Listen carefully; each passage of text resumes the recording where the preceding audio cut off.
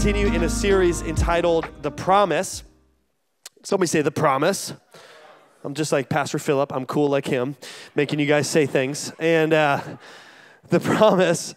And I've really enjoyed this series personally. I'm just going to be honest with you. Sometimes, we plan series weeks and months out, and every once in a while, series even line up with what Renee and I are going to walk through.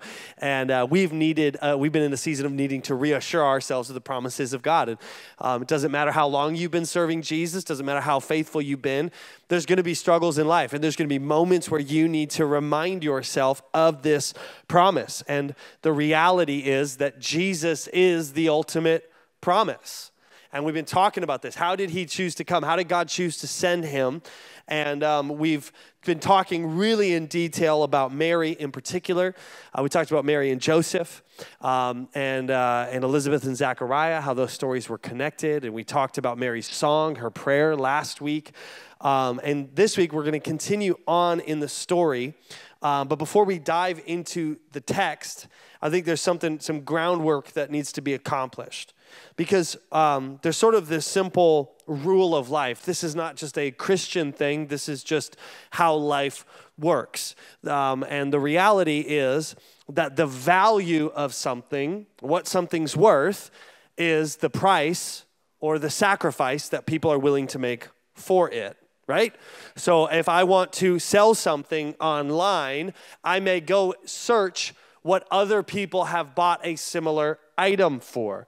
Come on, in the world of used cars, we all go to Kelley Blue Book. What is the value? It's going to tell me, because everyone has access to that website, no one's going to sacrifice more than what Kelley Blue Book tells me it's worth. And we can begin to peel back the layers of what something is worth is based on what people are willing to sacrifice for. To put it a little more succinctly, the less we value something, the less we are willing to sacrifice for it, right? If I value it less, I'm not going to do that much for it. But if I have high value for something, I might be willing to sacrifice a lot for it. And for all of us, there's certain things that we inevitably will find ourselves paying more than the average person for. Like we are willing to drop a little bit more money on than the average person. It kind of depends on your personality. Like, let's be honest. Some of you are car people. Where's my car people at? Car people. You like cars. There's nothing wrong. Don't worry, I'm not going to do some pastoral trick and tell you cars are evil. Okay, you can say it's okay in church to tell me that you're a car person. Because I know you're a car person when your car is cleaner and better well kept than your house. That's how you know. You're like, I care way more about my vehicle than my home. And then there's some house people. Where's the house people at? You're like, I'm going to spend the money on my house.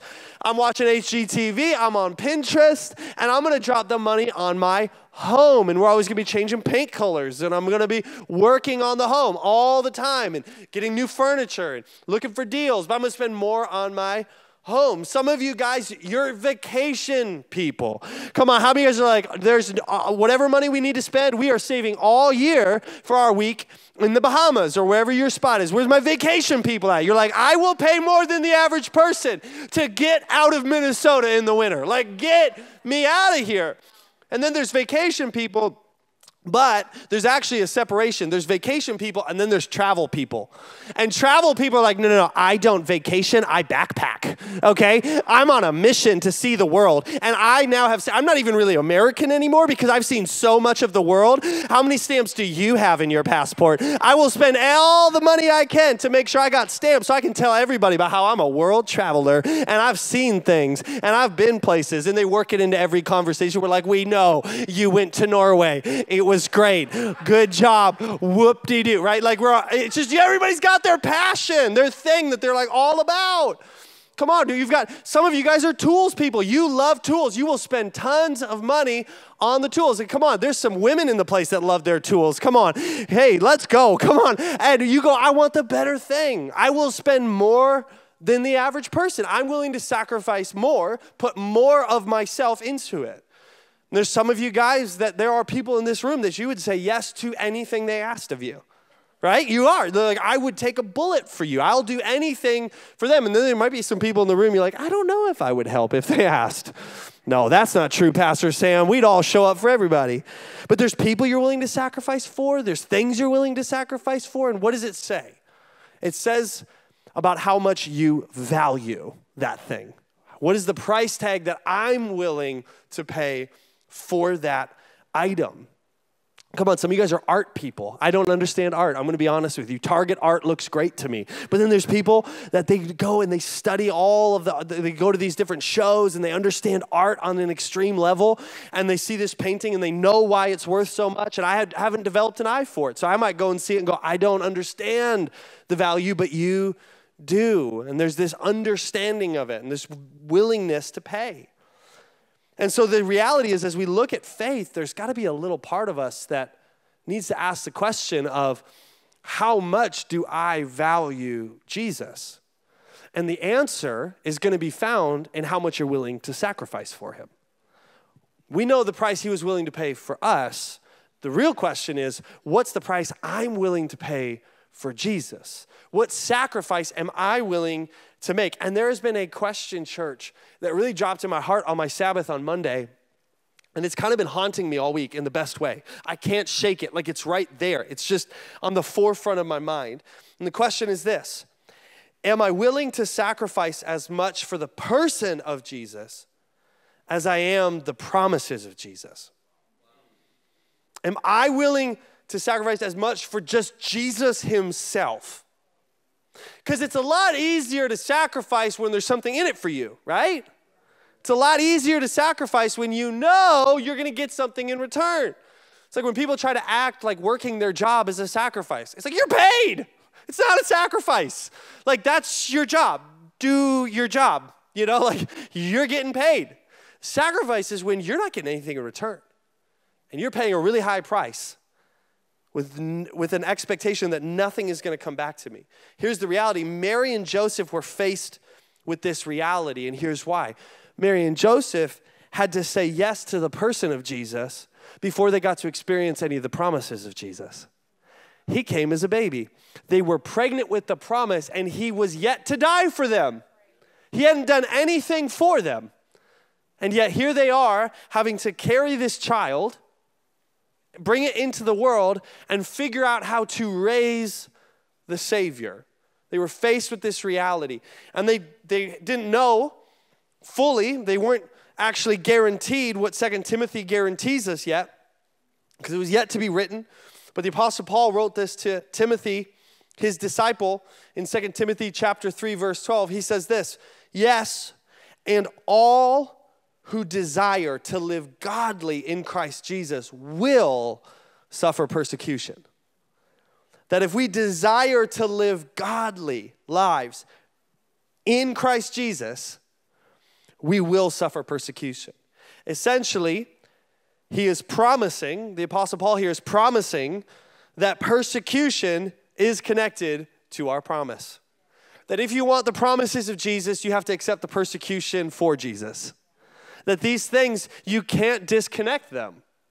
And in fact, we would do an injustice as a faith community to invite people into the promises of Jesus without letting them know the subsequent sacrifices they're going to be required to make. It should be presented one and the same. The good news also includes some challenges. The good news, the gospel message of Jesus, also includes persecution. The fullness of this includes it. And Mary and Joseph may have predated this text, and yet they show a great understanding of this fact. They didn't get the warning, but they gave God their yes because they predetermined that Jesus was going to be worth it. This little baby, he's worth it. It is worth being persecuted for the promise. And to continue the story, we're going to turn to Luke chapter 2, famous text here. Maybe you read this every single year with your family at Christmas, but we're only going to read the first part, and then we'll continue it on Christmas Eve. But in chapter 2, verse 1, it says, in those days, Caesar Augustus issued a decree that a census should be taken of the entire Roman world. We understand censuses because they're still taken, right? Every 10 years in our country, there's a new census. Okay, how many people, who's living where, what are the demographics, same concept. But in order to do it, they had to organize and get everybody back to their hometowns. And the Roman Empire was trying to understand just how big they'd gotten, how vast they were, get the real scope of their empire. And it says everyone went to their own town to register. So Joseph also went up from the town of Nazareth in Galilee to Judea, to Bethlehem, the town of David, because he belonged to the house and the line of David, which we know is essential.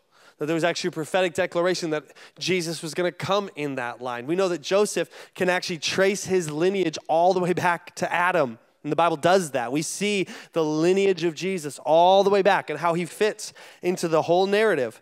And so he goes back to that same town that David was from, that David got anointed king in and was called out of.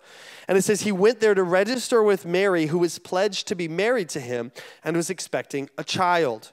While they were there, and so I think it's important too, no one's done their ceremony yet. They're not married. They're pledged to be married. So this is a woman that they could not find anybody to officiate the ceremony. They were outcasts. They were not invited in to get married. There was nobody willing to put a blessing on their union. And while they were there, the time came for the baby to be born, and she gave birth to her firstborn, a son. She wrapped him in cloths and placed him in a manger because there was no guest room available for them. There was no guest room available for them. And now you may read this story with familiar eyes and be like, I don't really see the persecution. It's kind of the cute story. Mary and Joseph, they knock on the innkeeper's door. There's this kind of mean, grumpy-looking innkeeper, and he answers the door and says, there's no room for you. And then they walk, and they're kind of like searching aimlessly, and they wander upon this beautiful manger in this little barn scene with a star illuminating their path the whole way. And it's this perfect, quaint little biblical scene that makes me feel nice and cute and cozy on Christmas. Where's the persecution here, Jesus? But when you peel back our sort of Americanized view of this story, the Hollywood depictions, and we start to actually unearth what's really going on, if we do what Pastor Manny Orango challenged us to do, and we actually read this verse in context, and we understand what's going on, all of a sudden we're going to start to see that there's extreme persecution showed in this passage. But before we do that, let me break down the word persecution just a little bit better, okay? Because we hear that word and we're like, I think I have an understanding, like a basic idea. But the Hebrew and Greek words for persecute actually, they really connect to the verb pursuit, okay? Persecution is an action. This is talking about somebody actually pursuing your pain. This is somebody actively trying to minimize, ostracize, and push you away. This is somebody that has ill will for you. And the persecution that Scripture talks about is not just any pain that life brings. How many of you know just life has challenges? And sometimes we cause some pain. Can we just be honest? Every once in a while, we create the struggle. We're like, I'm being persecuted right now. I was like, okay, you might be, but you also had a hand in that struggle. Whereas persecution is where challenges come up because you follow Jesus. This isn't just pain and struggle brought on by your mistakes. Rather, it's pain and struggles directly connected to following Jesus.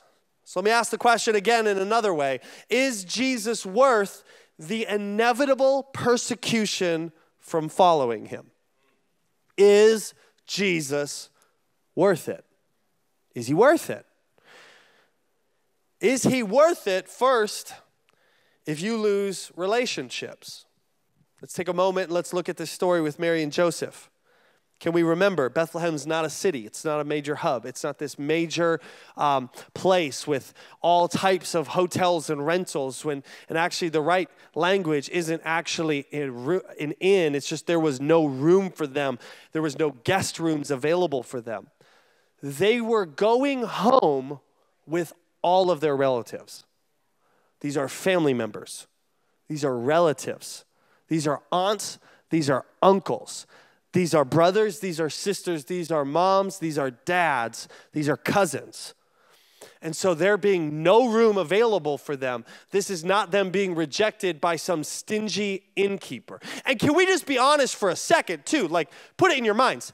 Like, this is just like any other society. Pregnant women, it is to the advantage of the whole community to give the pregnant woman whatever she wants.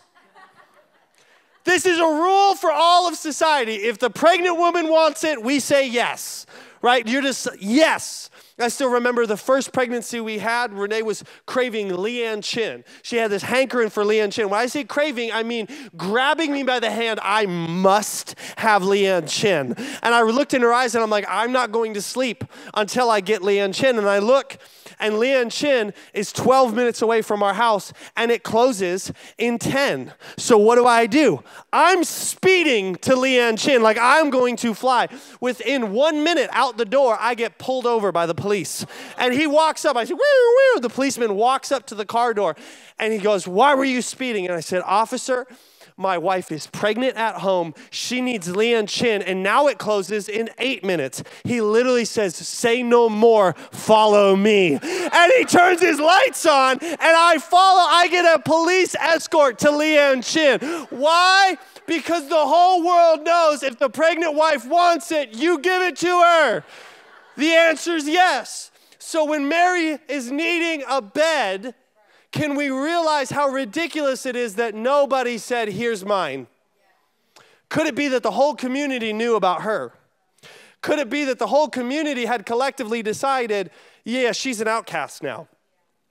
They weren't married, and she's pregnant. Come on, and let's also give the community some slack. Like, who's believing, an angel impregnated me? I mean, that's, who's believing that story? Elizabeth did because God spoke to her. But the community's going, hey, we've got laws, and the law says she's cut off. And when Joseph chose to stay with her, he stayed connected to that persecution. So here, right out the gate, the baby's not even born, and the persecution's already there in the form of rejection from their closest relationships. This would be painful. This would be hurtful. This would be agonizing. But Jesus, he understood this concept. One, because he lived it. He was probably raised being disconnected from family members. And in Luke chapter 12, verse 53, when he was an adult actively ministering, he said this, they will be divided, father against son and son against father, mother against daughter and daughter against mother, mother-in-law against daughter-in-law and daughter-in-law against mother-in-law. There's been a lot of people that have used this verse to be like, I don't get it. I thought Jesus came for unity, and here he's talking about division. What he's talking about is the promise of persecution when you accept him. That there is even going to be family members that if you accept Jesus and you choose to follow his ways, you are cut off. You are out. That there's no relationship that is completely protected from possible persecution.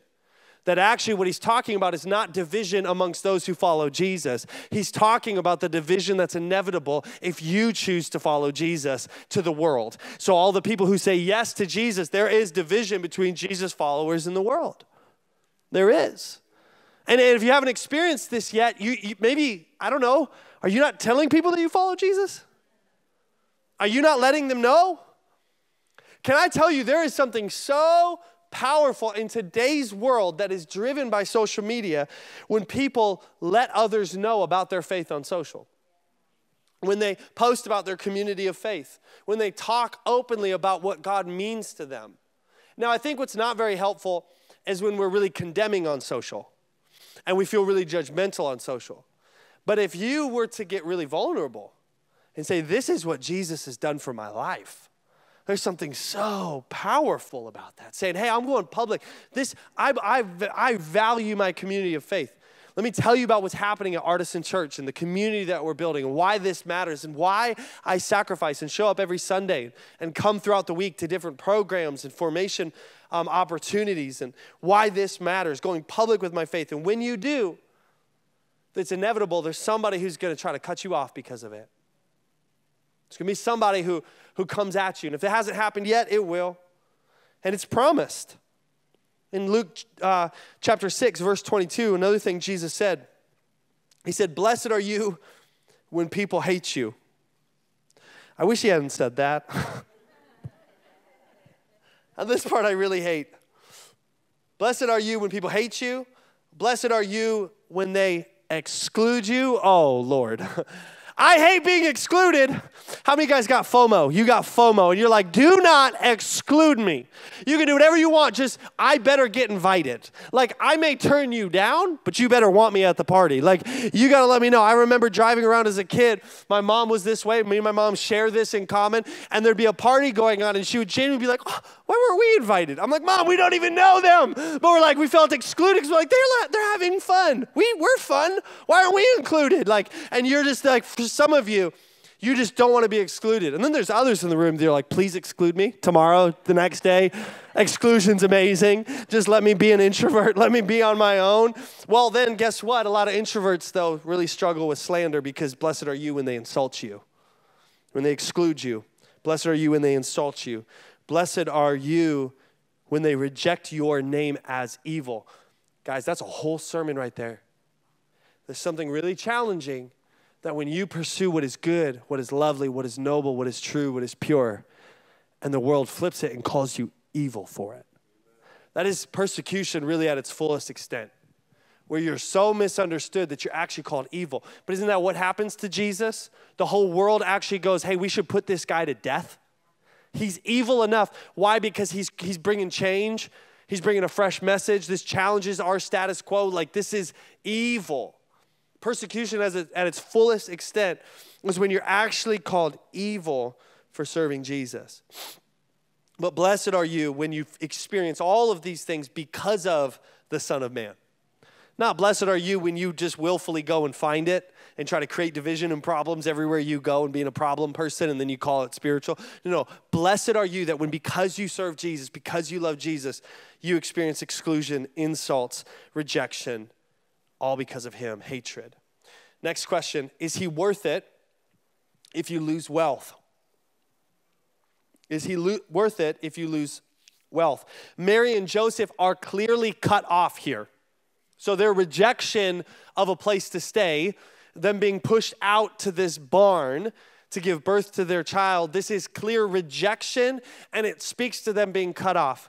Now, in antiquity, the family unit was a really important thing. So for a lot of them, they would also, inheritance was massive, generational blessing was massive. And remember, Joseph is connected to the generational blessing going back to Abraham, okay? Like, this guy is covered by a generational blessing. This guy is covered by this inheritance. He's covered. And in fact, because they were betrothed, likely Joseph had been spending months and months building a home for Mary. They would do this. They would have this betrothal period. Men, engagement was a lot harder. You didn't just have to figure out how to buy a ring. You had to build a house, okay, with your two hands. Come on, how many feel like we should go back to some of those days? Like, hey, build a home, and if you can build a house for her, you can have her. I like this idea.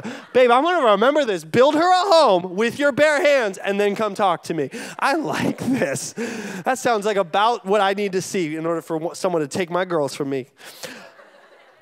But they had to build a house, and usually it was connected to their family estate. So they would add on essentially an expansion wing to the home because that son is going to inherit everything else. He's a part of the inheritance, and they stuck together. I mean, let's just be honest. It was harder to survive, just like literal survival, feeding. Famines would come, disease would come, all this stuff would come at you. So for safety and strength, you would stay together as a family. And here they are cut off, not just from their wealth, their inheritance, the dowry, and their status. They're actually cut off also from money-making avenues. Because guess what? It's a small community. Nazareth is not a big place. When Jesus goes back, everyone knew him. Who's this Jesus thinking he can preach to us? Like, isn't he just the son of Joseph? Everybody knows everybody. They're all up in each other's business. I mean, the gossip spreads quick in a place like that. Everyone knew. Everyone knew. So now their reputation is shot, which now even hurts their ability to make money. They are cut off from generational blessing, generational wealth, money-making avenues, inheritance, dowry, all of it gone. And here they are, and they're in a barn giving birth. 1 Peter 3:17 reminds us, for it is better, if it's God's will, don't miss that part, if it's God's will, to suffer for doing good than for doing evil. If it's God's will for me to suffer, I'm here for it. If it's his will that I got to go through a challenge, I'm all right. Our theology has to give space for suffering inside of God's blessing, inside of God's promise. I've received his promise and I've still got challenges. I've received his promise and I'm still going to go through some things. I've received his promise fully and I'm still going to experience some persecution. In the end, am I going to experience? Absolutely. But I'm going to go through some stuff. How many of you know money is far easier to gain than integrity? And integrity is hard to earn, but it's easy to lose. And sometimes the persecution is going to come in ways where we say, you know what, because of my integrity and because of my faith, I got to say no to that opportunity. You can't say no to it. It's going to look at all the money it's going to make. Yeah, but I'd have to hurt them to get ahead. And actually, the Bible doesn't give me an allowance for actually knocking people down so I can get ahead. So actually, my integrity is saying no to that. My integrity is saying no to those opportunities because guess what? I've worked hard for my integrity, and I actually place my integrity over my wealth. And so for me, this is more important. It's more valuable. And I've decided Jesus is worth it. Even if I lose my wealth, it's worth it to keep my integrity. That he's worth it to suffer. That he's worth it. Another question. Is he worth it, church, if you lose your comfort? You might be like, that one doesn't sound very spiritual. Oh, I'm coming for you. This one's spiritual. Okay? We love our comfort. Don't even. Everyone's got their thing. Everyone's got some type of comfy situation that you go to, okay? We love our comfort. And here's the reality. Let's look at this situation. Mary and Joseph were not comfortable. This was not a cute scenario, okay? This is not sweet. Now, all I can think about, I couldn't stop thinking about this week. I'm going, wait a second. Joseph is the delivery nurse. Like, he's the one helping if help is needed. Now, I don't know about you, but I don't do well in these situations, okay? Renee would have been in trouble if this was my job. I did not handle the birth room very well. I did not handle those situations very well. I almost fainted. I almost passed out multiple times. I couldn't handle the smells. I couldn't handle the blood. I couldn't handle all the stuff. I couldn't handle it, okay? And when I first held the baby, all I thought is, you're sticky. Like, you're just... Can we bathe her first? Like, why are you handing me a goopy child? Like, there's a tub right there. Like, we could, like, I didn't like it. So you put in the situation, there's a barn. What are you washing it off in? A food trough? I'm picturing a cow, like, licking Mary while she's screaming, you know? Animals are weird. And they smell, and there's flies, and there's dust, and hay is not clean. Don't picture some cute little hay scene. Hay is filthy. Hay is full of bugs and nasty. Like, I mean, this is not a clean situation. This is not a comfortable situation. But some of us are willing to do a lot for God as long as our comfort remains intact. Because for many of us, our comfort is actually something we go to escape. It's where we actually feel safe in our comfortable situations. Church, can I remind us, though, that 2 Corinthians 12:10 says, that is why for Christ's sake I delight in weakness, I delight in insults, in hardships, in persecutions, in difficulties, for when I am weak, I am strong. When you're weak is not when you feel the most comfortable sometimes. When you're going through all of these things, these are all things that come at your comfort. I mean, don't make you feel comfy. But church, constant comfort is never healthy. Constant states of comfort is never healthy. And I'm just going to be honest with you. It seems like when I look at all the narratives of lives played out in Scripture, that people who avoided the sacrifices that Jesus was asking them to because they wanted to stay comfortable, God usually would remove their comfort and wait until they got uncomfortable enough to say yes. Because there are moments where you're going to have to say, you know what, I'm going to lay down my comfort. This year, next summer, we're going to be taking a missions trip as a church. And I'm going to encourage you to go if you've never been. One of the things I love about mission trips, I love watching people lay down their comfort for a week and say, you know what, I'm going to put comfort aside. My needs don't matter. And you can watch how tangibly different your faith feels when you're not sedated by the comforts of the world. It sedates you. It numbs you. Let's be honest. And there's nothing inherently wrong with being comfortable unless that's constant comfort.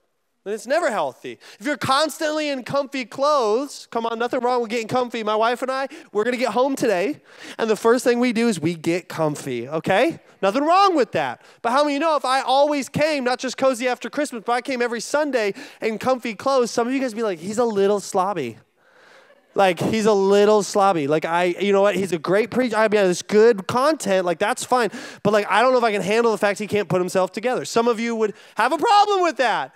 Because if you're always comfy, you're a little slobby, right? If we don't actually dress sometimes and clean ourselves up and pull ourselves together and do that, it's a mark actually usually of even some unhealth. If you're always on the couch, it's lazy. Nothing wrong with being on the couch. But if I'm always going to that comfortable place and falling in love with it, I go home, drop on the couch, and I don't get up till I have to go to bed. That's laziness. If we're always eating comfy food, man, I love comfy food. This time of year, everything's warm and heavy and dense and like gravies and sauces and cookies. And ooh, I love it. How many of you guys are at least a dozen Christmas cookies in already? I'm past a dozen, okay? But if you're always eating comfy food, are you going to be healthy? No. The reality is there is comfortability that at times you're going to need to sacrifice. And is Jesus worth it if your comfort is required of you to lay it down? Next one. The last one. Invite Brittany and Leah to come on up. The keys player. Is he worth it if you lose your home? Is he worth it if you lose your home? Now, this might seem similar to comfort. Like, well, my home, my house, it's comfortable. But ask yourself the question real quick. What is home to you? It's interesting. Have you ever had these conversations with people? Everybody answers a little differently. Sometimes people are like, it's home when we're all together. And all together is this person, this person, this person, this person. When we're all together, it's home. So the problem with that is eventually you're going to lose somebody. Does it still feel like home when grandma's not there? Does it still feel like home when dad's not there? Does it still feel like home when they're not there? For some of us, home is a place. You've really put down roots, and there's value in this. Hopefully, you're working hard. There's a craving of our soul to build a home, to call some land maybe your own. And even there's so much studies that have been done that actually living on a little bit of land is so good for your soul. It's good for your mind. It's good for your heart. There's so many benefits. Why? I mean, we were literally made from the dirt. We are connected to God's creation. There's something cathartic about going for a walk in the woods and getting out. And maybe there's land or a space or something that you call home. Maybe it's a different state. You're not from Minnesota, but when you pull into that state, you just know there's something homey about it. I don't know what home is to you, but what we find is Jesus wants to break down our view of home a little bit. None of that's inherently wrong or bad, but is he worth it if what feels like home is taken? Maybe your family's gone through a foreclosure, and every time you drive by that house, you're like, that house was home, but it's not anymore. Somebody else is in it. We lost our home. Went through something challenging. Mary and Joseph were cast out from their home. They were rejected from their home. Jesus said this about himself. Foxes have dens and birds have nests, but the Son of Man has no place to lay his head. And really, when you understand what he's talking about, he's saying, on this side of eternity, this isn't home. I'll come and establish home when I come back. But on this side of eternity, the only place I feel home is in the presence of God. This is why our vision statement at Artisan says bringing people home to the heart of God. There's a lot of verses that back that. One verse is John 14:23. Jesus replied, anyone who loves me will obey my teaching. By the way, that goes back to a few weeks ago where we talked about both relationship and religion. Anyone who loves me and wants relationship with me will sacrifice and obey my teaching, religion. It's right there. Anyone who loves me will obey my teaching. Then my Father will love them, and we will come to them, and we'll make our home with them. We'll make our home with them. He's saying, I want to redefine home for you. I want to make you portable. I want to get you to a place where I can send you anywhere in the world and you can find home. I want to get you to a place where the Trinity, the Father, Son, Holy Spirit, we're all you need. We got you covered. We'll make our home with you. We're going to take care of you. But is Jesus worth it if you've lost your home? There's a breakdown. It doesn't feel the same. Maybe even part of you losing your home was you lost a relationship. You got cut off. That relationship fell apart because of the decisions you chose to make by following Jesus. So let me ask again. Is the person and promises of Jesus worth the persecution? Is the person of Jesus worth the persecution? Mary and Joseph said yes before he'd even done a thing for them. And now we're living on the other side of Jesus' sacrifice on the cross. Is he worth it, church? Is Jesus worth your life? Is he worth any persecution that might come because you said yes to his promise? And I want to leave that question to you as we worship. They're going to sing a song, and I want you to stay seated for a moment. Just have a moment and really ask yourself this question. Don't give yourself the easy, quick yes. Really ask yourself, is he worth it? Is he worth it? Let's worship. Let's sing, and let's ask ourselves that question in prayer.